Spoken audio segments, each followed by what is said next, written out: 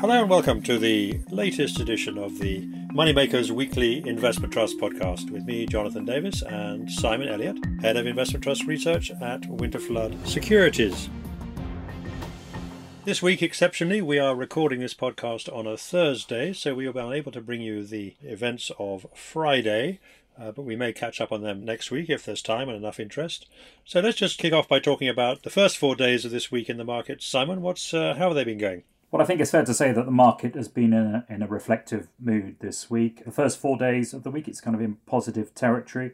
Certainly the all-share are probably up about 0.5%, and the investment companies index is a little bit further on than that. But it's definitely a case that I think fears are growing in terms of coronavirus. There's undoubtedly the shadow of the coronavirus is overweighing the markets to a greater or lesser extent, and also a lot of scrutiny of the economic data coming through and how, in particular, the central banks respond to that. A lot of talk about the Federal Reserve and what they might do. In terms of the sector average discount, well, that was a little bit more of a positive story. The sector average discount has narrowed in, certainly for the first 4 days of the week, from something wider than 7 to something nearer to about 6.5%. So I guess maybe that reflects a little bit of buying interest across the investment trust sector. Okay, so let's start off with some corporate news, and when we get on to the announcements this week and similar events, let's start off with another change of manager. We've talked about quite a few in the income space, but this is not in the UK equity income space, but another sector. We're talking about Securities Trust of Scotland, which we noticed before they were about to change their management, or at least were thinking of it. What have they decided to do? So, yes, this is a slightly different situation than the other changes of managers that we've talked about in recent months, where invariably poor performance has been a factor. In this case, the change of manager has been triggered by the fact that Mark Whitehead, who has been the portfolio manager over the last 4 years here, has actually resigned from Martin Currie, the investment manager, and he's looking to join an outfit called Sanlam. And as a result, the board of Securities Trust of Scotland decided to review their options, and they announced that they would be appointing Troy Asset Management to replace Martin Currie. And there's a gentleman called James Harris. He will be the lead manager and supported by Thomas Boniek. And so this is a good win for Troy Asset Management. They're already involved in two other investment trusts, Personal Assets Trust and Troy Income and Growth. And similar to those two investment trusts, they're going to look to adopt a zero discount policy for Securities Trust of Scotland, and it will be keeping its name. And that's quite important. What it means is that shareholders can expect the share price of this investment company, this investment trust, to trade around NAV. And that will be supported by buybacks or issuance as necessary. And I think the idea is that over time, they would hope to grow this particular vehicle. Something to bear in mind is that this is in the global equity income space, as you mentioned, but they are going to look to reduce the dividend. It's going to be rebased, as we know, that's the terminology, by about 14%. To 5.5p for the current financial year, and that equates to a yield on the current share price of about 3%. So that's the development, and as I say, good news for Troy Asset Management growing their investment trust stable.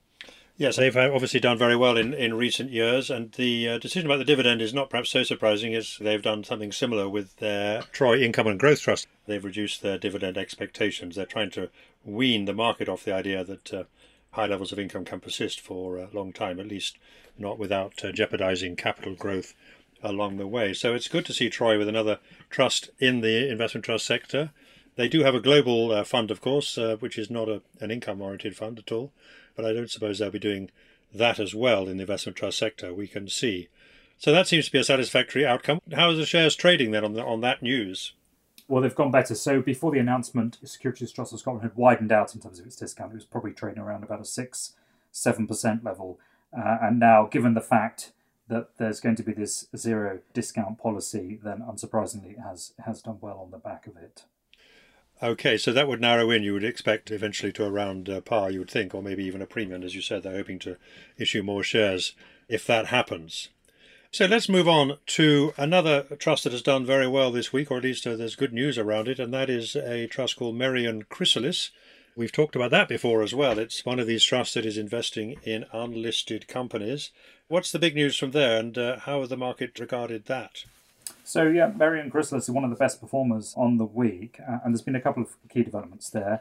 To be fair, they'd already informed the market that they had made a £23 million follow-on investment, and then they confirmed this week that was in a company called Klarna, which is an online shopping platform. And that was following a funding round for that particular company. So that has been very successful, and that's seen an uplift in its valuation. And then in addition to that, and slightly more recently, we've seen the IPO of the Hut Group. And Merian has a holding in there. They've been invested in there for some time. And that has meant that that's seen an uplift in its valuation as well. In fact, they've followed their money there. They've made an additional £14 million investment into the company at the time of the IPO. So, two good kickers to their NAV this week. And as I said, on the first 3 or 4 days of the week, it was the best performing investment trust on the back of that. Right, and they haven't been listed for a long time, particularly. They were quite a newcomer to the market. So that's good news from them. I'm sure we'll be hearing more from them. They're very much, as you say, on a roll at the moment.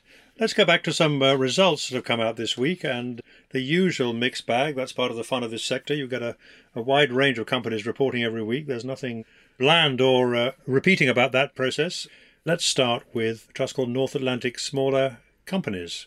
So North Atlantic Smaller Companies is a slightly different investment trust. It's one that probably flies under the radar a little bit. It's effectively a portfolio of smaller companies, as it puts it, that border the Atlantic Ocean, which sounds quite exciting. But what it effectively means at the moment is that they've got quite a high weighting to the UK and much lesser weighting to the US, and they invest in quoted and unquoted companies. They had their interim results out to the 31st of July. A difficult period, understandably. Their NAV was down just a little bit more than 9% in that time.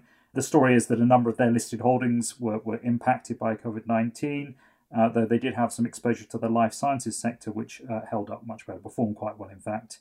In terms of their unquoted portfolio, they had an investment in one company called Jaguar Holdings, which was written down, but another, Sherwood Holdings, which is actually in the life sciences sector, that was written up pending an IPO. So a little bit of a mixed bag. This investment trust is managed by a gentleman called Christopher Mills, who has a large personal stake in it as well. He's quite an entrepreneurial, has quite an entrepreneurial approach to his investment.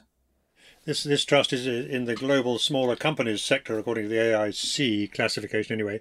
And it's an interesting one because he does have a large personal stake, as you say. And while one normally thinks that the manager having a large personal stake is positively aligns the interest with the shareholders, I think his stake is sufficiently large that he effectively controls the company. I think it's almost fair to say, not perhaps in a legal sense, but in a de facto sense. And therefore, he doesn't seem too worried if the shares trade at a big discount, because presumably at some point there will be some kind of value realization. But as long as he goes on, I wonder whether that will happen or not. I mean, historically it's traded at a pretty big discount most of the time. Is there any kind of business reason why that should be? You're right, it is on a wide discount, probably on about a 30% discount or so at the moment, and that compares with an average over the previous 12 months of about 25%. So that's not a particular oddity to be that kind of level. I think it's just one that has a low profile. It's not one that's gone out and tried to court retail investors. I mean, some people I'm sure would describe it as a well-kept secret, and other people would take a different view. But it's certainly a lot lower profile than many of the investment trusts that we talk about. And notwithstanding the big discount, it has performed pretty well, as you say. I think it's up nearly 200% over the last 10 years or so, which is a pretty reasonable return. Let's move on then to not the other side of the Atlantic, the Pacific, and let's talk about AVI Japan Opportunity, AJOT, AJOT. Again, another recent newcomer to the investment trust world. They've had some results, so what's the story there? So they had interim results out to the end of June, so the first 6 months of this year. In that time, their NAV total return was down 8%, and that compares with a decline of 3.5% for the benchmark index there. The share price total return was down 9% there as well. So, a difficult period for this particular investment company, but the management team there from Asset Value Investors, they've pointed out that they are getting traction in terms of what they're doing, and they take a different approach to investing in the Japanese market. It's predominantly smaller cap companies, but they take a kind of more activist approach, but not necessarily as aggressive as one might imagine. It's very much about trying to influence boards and management teams to do the right thing. And they've been involved in two quite high-profile public campaigns in the period that they believe is getting some traction. So in terms of the investment trust itself, they were looking to raise a little bit more capital early on this year. Obviously, that those plans were shelved given the pandemic, but they are looking to come back to the markets to raise more capital later this year. Yeah, so they're trying to ride the wave of the trend in Japan, or at least reported trend, that managements there are beginning to take more notice of shareholder value. They're putting it higher up their list of priorities under pressure from the government, Mr. Abe in particular, though of course he has just stood down as the Prime Minister in Japan. Next up is Martin Currie Global Portfolio, MNP. This is a trust that trades around par. What have they been reporting this week? So they had their interim results out to the 31st of July, and they had quite a good period actually. Their NAV total return was up just a bit higher than 8%, and that compared with just 0.2% for their global equities benchmark. So this is an investment trust company that's been managed for the last few years by a gentleman called Zedrid Osmani. He has an emphasis on quality growth companies. That growth bias has undoubtedly served him well in this period. But it's interesting if you compare his portfolio with, say, those of Baillie Gifford, who also employ a growth investment style. They're very, very different in nature, some very different names, and yet he's also produced some good results. So interesting, his comments in terms of where we go from here. He doesn't believe we're going to see a V-shaped recovery. He thinks gradual recovery is far more likely, though he does note that earnings downgrades are ending. He's also quite cautious on the UK, and he believes that there's a real risk of the UK leaving the EU without a trade deal, which will be very negative for UK equities. Okay, well, we'll find out about that soon enough as the trade negotiations continue. With some controversy, it has to be said this week in parliamentary terms. Let's look at Witten Pacific. We've talked about them, where again there's another change of management coming. I think we knew that, but they've also had some results out, I believe. That's right. They had their interim results out also to the end of July, so that 6-month period. They outperformed in the period, NAV total return of just about 2.5%, which is good news. But as you say, this is kind of overshadowed by the fact that Baillie Gifford is waiting in the wings to take over as the fund's investment manager. And at that stage, there'll be an adoption of a Chinese equities mandate, and also the fund is looking to hold a 40% tender offer. So this week, actually, we saw the general meeting seeking shareholder approval for those measures, and that came through.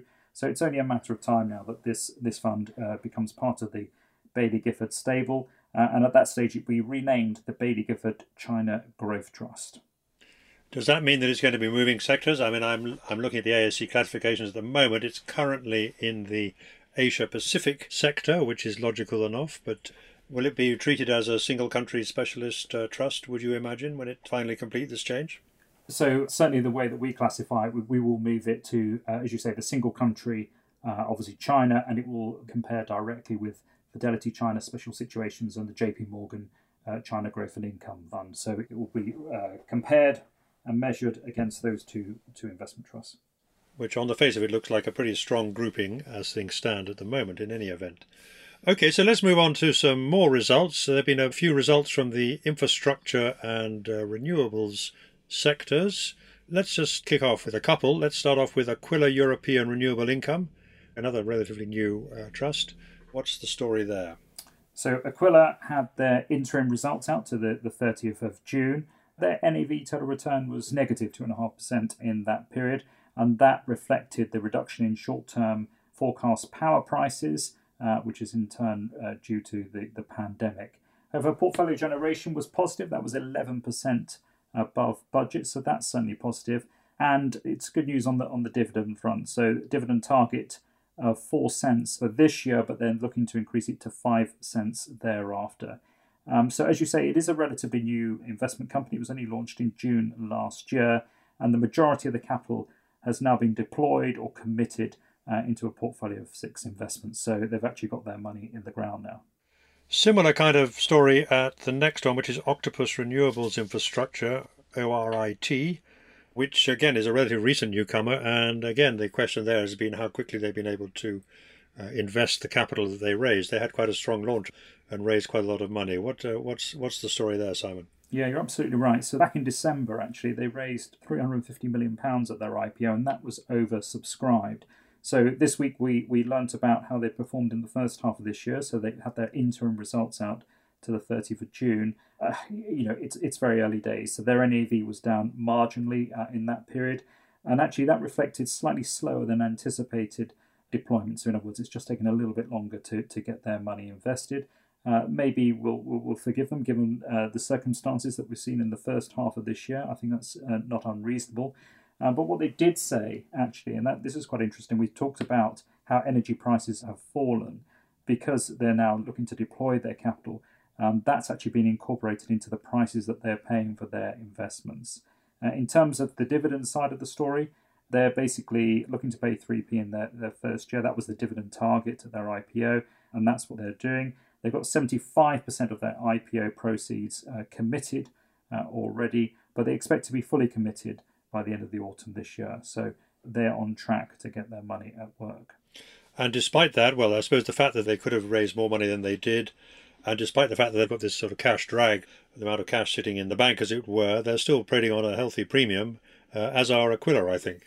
That's correct, yeah. So both are kind of on double-digit premiums. Aquila probably around about a 10%, Octopus on about 14%. So for new investment companies with a relatively short-term track record, that's a pretty impressive rating and just shows how in demand that renewables infrastructure asset class is at the moment. And so, looking in terms, as you said, of the kind of target yields that these things are offering, even with the premiums, they're still offering quite attractive yields, and that presumably is another factor why they are trading at a premium. Is that right? Yield is a key part of the story. So Octopus, for instance, are targeting a 5% yield when they're fully invested, so they're obviously not quite there yet. So yield is very attractive in a number of these names, but also it's the uncorrelated nature of the asset class. So in other words, as the stock market kind of rises and falls, you'd expect these guys to still keep performing. Clearly, there are factors that will determine the net asset value, for instance, including the energy prices that we've talked about, but they should be uncorrelated in general to the equity and bond market. That's a key part of the story. And it's the same story at Greencoat Renewables, GRP, which is another in the renewable energy sector, and a very similar story, premium, and again targeting a reasonable yield despite this lower power prices. Is that the same? You've been talking to them, I think. Yeah, very similar. So they had their interim results, half-year results up to the end of June. Their NAV was down a little bit, but just marginally, frankly. But the portfolio generation, the asset availability, that was all on budget. The power price capture was in line with the manager's expectations. And possibly what shareholders care about a little bit more is that their dividend for the period was in line with their full-year target of 6.06 cents. It's a euro-denominated stock, this one. And the gross dividend cover was 2.1 times. So that's all pretty positive. The debt is currently at 44% of gross asset value. So again, it's often interesting with these infrastructure funds when their debt levels kind of creep up a little bit. It's normally a sign that at some stage they will look to return to the market to raise additional money. Yes, I was going to mention the fact that this one, Greencoat Renewables, actually is euro-denominated shares rather than sterling. And there's one other which is not traded in sterling, I think, which is something called the US Solar Fund, which also had some results out, I think, and that's slightly different, therefore. What was the story there? This is the final one we're going to talk about in this sector. So yes, it was the interim results, half-year results to 30th of June. Their NAV was down again slightly.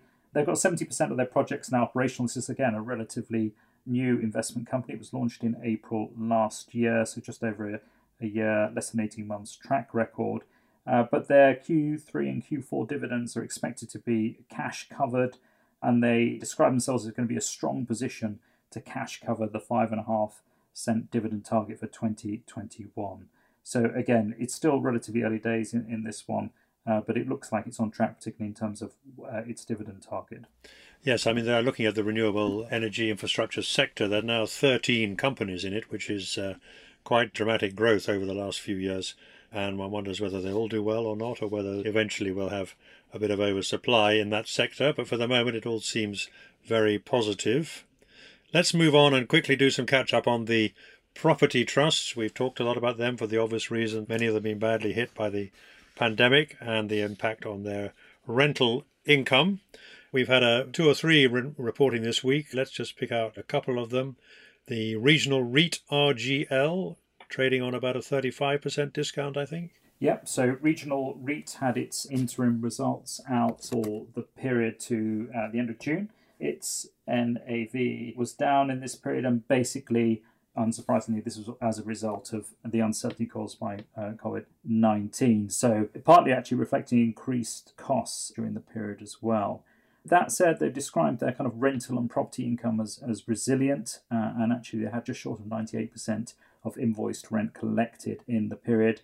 They paid a dividend in respect of the first half of 3.4p, so that was down on the comparable period last year from 3.8p, and they're targeting 6.4 for the full year. They've got some cash on their balance sheet, and their loan to value is maintained within their 40% target. So, the positive factor for this one is that they've got just over half their rental income is secured against tenants designated by the government as essential services, which is probably not a bad place to be in the property sector at the moment. Yes, there's a big range of discounts in the sector. Again, I'm looking at now, they're going from nearly 20% premium in one case to nearly 50% discount in other cases. Let's look at one of the trusts that is trading at a premium, and we can see why that might be. That is Supermarket Income, a REIT, SUPR, which does what it says on the tin. It does indeed. It invests in supermarkets, and again, probably not a bad place to be at this precise moment in time, and that's reflected in their annual results, which came out recently, and that was annual results to the end of June. Their NAV was actually up 4% in that period, and they increased their dividend as well, 5.6p to 5.8p. They also collected 100% of all their rents during the period, and again, not too many property companies will tell you that at the moment. They've increased their dividend target for the financial year for 2021, and that's increased in line with inflation. So it's all pretty good news, actually. But they are looking to raise more money, I think it's fair to say, and to acquire certainly more supermarkets. And in fact, they acquired 9 supermarkets following the period end. And they have an investment pipeline in excess of £400 million. So don't be too surprised to see this one grow in the near term. I noticed in the notes to their annual results that the most recent deal they've done for 9 supermarkets was with a projected initial yield of 4.8%. How does that compare to what the trust is yielding itself at the moment? If you're investing at that rate, you would think that the kind of sustainable dividend rate for that kind of trust would be a pretty similar figure, would it not? So their yield on a historic basis based on their current share price is about 5.2p. What you've got to bear in mind that there's obviously gearing in the structure as well, which will obviously help in terms of the yield. But yes, that's something to watch actually, and it's true not just in the property space, but a number of asset classes, and also in the infrastructure space where you do have investment capital deployed. Particularly if an asset class is hot, it's in demand, you will see invariably yield compression. And it can often get to a point where actually it doesn't make sense for these investment portfolios to kind of follow their money because of the knock-on impact that it will have on the dividend back to shareholders going forward. And finally, in the property sector, let's look at an interesting trust called Phoenix Spray Deutschland, PSDL, which had been a brilliant investment, or at least was performing very well. It invests in Germany, as the name perhaps suggests. But of course, it's been hit by a change in government policy there, and I think is still counting the cost of that unexpected development. Can you tell us more about what's been going on there, Simon? So they have their interim results out again to the end of June. Their NAV was actually up slightly in this period, about just short of 3%. And their average rental income per square metre was actually up as well by about 2%, and that's benefiting from rent controls there. And in fact, in terms of their condominium sales, they actually achieved a 16% to book value, so all kind of positive developments on that front. Their interim dividend was unchanged, and they've actually resumed their share repurchase programme. But as you kind of noted, the kind of final phase of the Berlin rent controls will materially impact collective rents in 2021 unless a legal challenge is successful. Yes, so this was introduction of rent controls in Berlin and I think one or two other places that actually changed the whole nature of the property investment game which they're in that country, and so they've had to deal with that. And as you say, there is a legal challenge going on, and I guess a fair deal about their future prospects will depend on what the outcome of that is. I wouldn't be qualified to know whether that's likely to succeed or not, but when it's legal issues, you can never predict for certain what's going to happen. Okay, so moving on to other news, shall we? Let's talk about the saga that is still continuing at Gabelli Value Plus Plus, GVP. Tell me the story there, Simon. So, as listeners may remember, Givelli Value Plus in July, not that long ago, shareholders voted against the continuation of this fund, and that was with the backing of the board of directors. And in fact, the board had concluded that probably the best way forward, given that vote, was for the fund to be placed into a voluntary liquidation. However, and this is where it all starts to unwind a little bit, the fund's largest shareholder, an outfit called Associated Capital Group, which holds 20% of the share register and also has links to the fund's manager, has stated it will vote against that motion. And unfortunately, a liquidation proposal requires at least 75% of the share capital voted in favour. So in other words, it can block any liquidation proposal. So there is a standoff on this one, and no doubt many of the shareholders will be incredibly frustrated by this turn of events. The board said they will continue to evaluate options available. So the saga rumbles on. Yes, we call that a bit of a shootout at the OK Corral, but it's turning into a bit more like trench warfare there, it looks like. They have got this crucial 27% stake that allows them to block any resolution requiring a 75% vote in favour. So I imagine they'll try and extract some better terms or get something to a further advantage out of that situation if they can. I think that's all we've got time for this week, Simon, apart from having a quick look at what has been happening in the market. You mentioned that Merit and Chrysalis have been among the strongest performers this week, in fact, the strongest performer. Anything else you'd pick out from the this week or the past month, which has seen some significant action? I'm thinking mainly about biotech, am I not? Yeah, no, it has been a good week for a couple of the funds in the biotech space. So Biotech Growth Trust and to a bit of a lesser extent, International Biotech. And that's because a key holding for both those investment trusts, Immunomedics, hopefully I pronounced that correctly, has seen a bid. They saw a bid from Gilead earlier this week. I think it was the top holding in BIOC's portfolio, Biotech Growth Funds Trust portfolio. So it was up about 9%, 10% on the back of that news. So very positive. Away from biotech, it's also been quite a good week, or certainly the first 4 days of the week, for some of the Japanese investment trusts. It's probably fair to say that they've not necessarily had a year in the spotlight this year, but actually names such as AVI Japan Opportunities we talked about and Baillie Gifford Shin Nippon have both performed quite well this week. One other trust we might look at, Simon, is in the private equity sector, and that is HG. What can you tell us about them? It's been a long-standing, very successful private equity trust, probably one of the better ones in the sector. What's the news from them? Well, an interesting set of interim results to the 30th of June from HG Capital Trust. Just to take a step back, I think we thought that private equity was going to have a very tough year this year at one stage, but actually there are signs that all might not be quite as disastrous as we once feared, particularly those investment trusts or private equity investment trusts exposed to healthcare and technology. And HG fits into that camp. They had a NAV total return of just short of 7% in that first 6 months of the period. In fact, they've given an updated NAV at the end of August, and at that stage their NAV was up 12% year to date, which is very credible. The story here is that they're quite heavily exposed to technology companies, but it's fair to say not necessarily the highly rated kind of US tech companies. The ones that HG Capital have a preference for are those that often provide business critical software to companies, so accounting software companies or tax or human resources. And these have been tremendously successful, very cash generative, defensive growth type businesses. And that's really generated good returns. And it's not just unrealized profits as well. There's been quite a lot of investment activity, which again is not something that we necessarily anticipated going back 4 or 5 months. And so that's really what's driven the returns. But certainly many people would see it as one of the strongest listed private equity funds, and that story continues to gain momentum this year.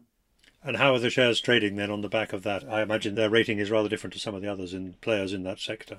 That's right. So in the listed private equity space, discounts of 20 or perhaps even nearer to 30% are not uncommon. HG Capital stands out as one of the few names that's actually traded on a premium in recent months. To be fair, that was in anticipation, I think, of this updated NAV, which we've now got. So they're probably just trading on a very small discount to their NAV. And as I said, that stands them out in the crowd.